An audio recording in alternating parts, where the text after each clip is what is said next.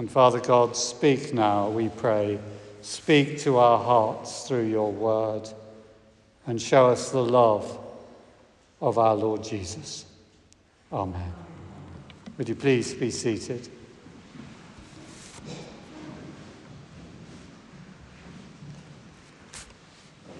Today, we remember the day when not just one, but two people hung on a tree.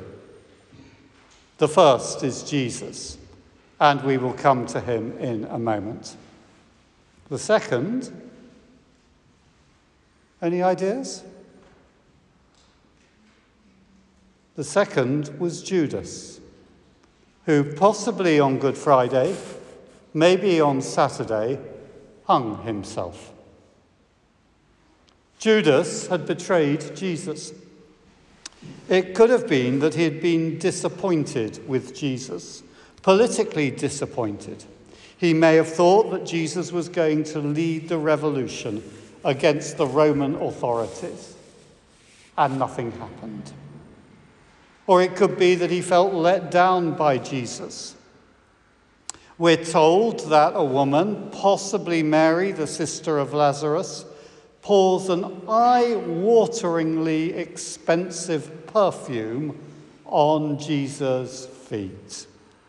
Matthew tells us that the disciples were really angry when they saw that.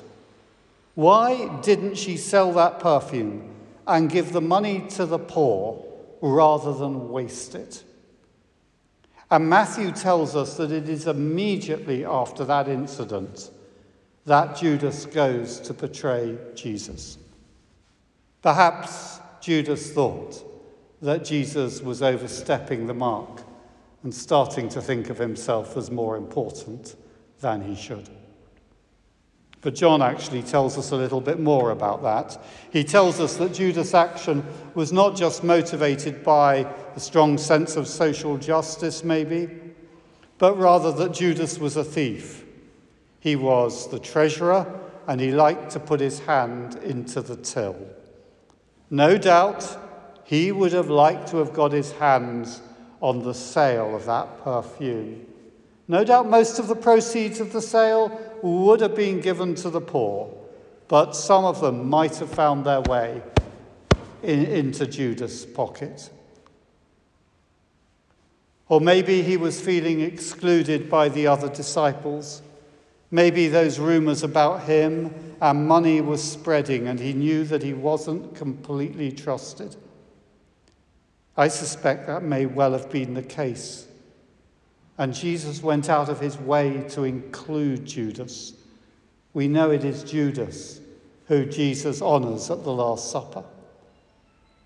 Or it may just have been the attraction of money, 30 pieces of silver, a significant sum, and he was blinded by the money. Whatever, Judas betrays Jesus.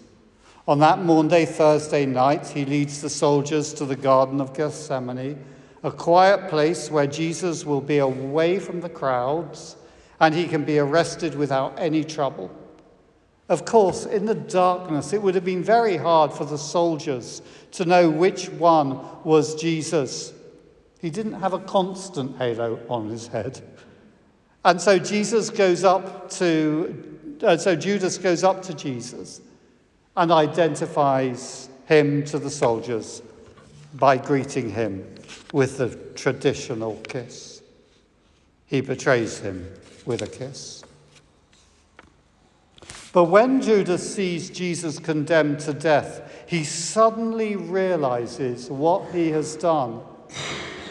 I suspect that he hadn't really thought through what he was doing.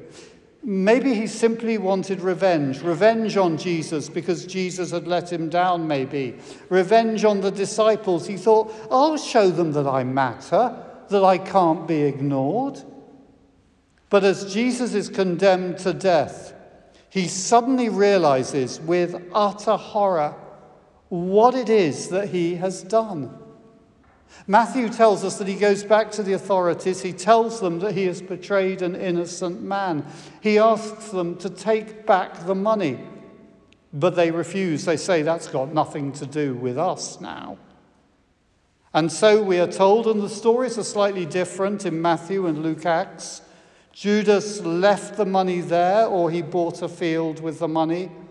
And Matthew tells us that he hung himself, while Luke doesn't mention the hanging, but does say that Judas' body bursts open in the field, both of which are possible. Why did Judas decide to hang himself? He must have thought, how can I live with myself after what I have done?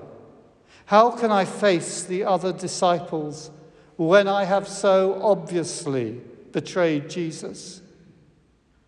He'd lost all hope. He saw no other way out. And so he decided to try and take control of his sense of utter desolation, of utter brokenness, and try to deal with it himself. And the only way that he could even begin to think of taking control, the only way he could begin to think that he could deal with it, was to kill himself, to hang himself on a tree. If only Judas had waited 3 days. Jesus also hung on a tree. In one sense, Jesus also took his own life. When he went to Jerusalem that last time, it really was a suicide mission. He knew he would be betrayed, arrested, falsely accused, sentenced to death, and then crucified. But there was a huge difference. Jesus did not go to the cross as a way out. He went to the cross to give a way out to people for whom there is no other way out. He took into himself all the awfulness that is in us, all the terrible things that we have done. He took into himself our betrayals, our little betrayals when we've gone back on our word to someone, and our big betrayals, which have led to terrible consequences. The problem of betrayal is that it destroys trust. And without trust, we are lost. Societies disintegrate, institutions crumble, and families break apart. That's why treason, betrayal of your country, usually is one of the most serious crimes that a person can commit. It is why adultery is probably the most common cause for separation and divorce.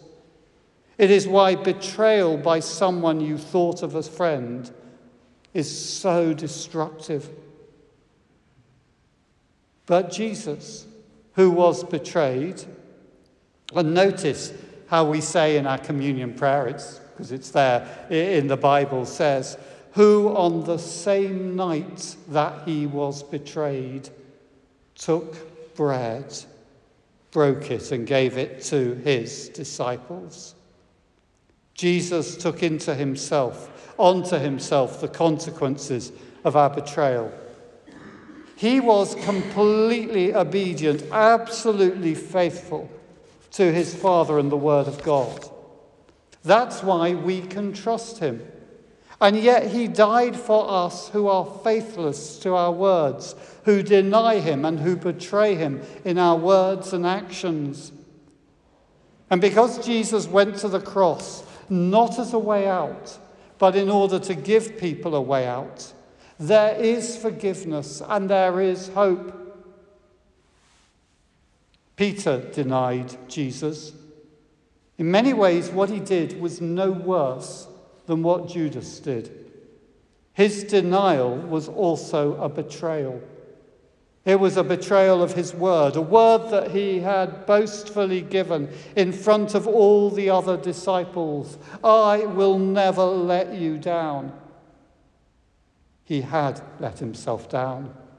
He had shamed himself in front of all of them. Who would have known?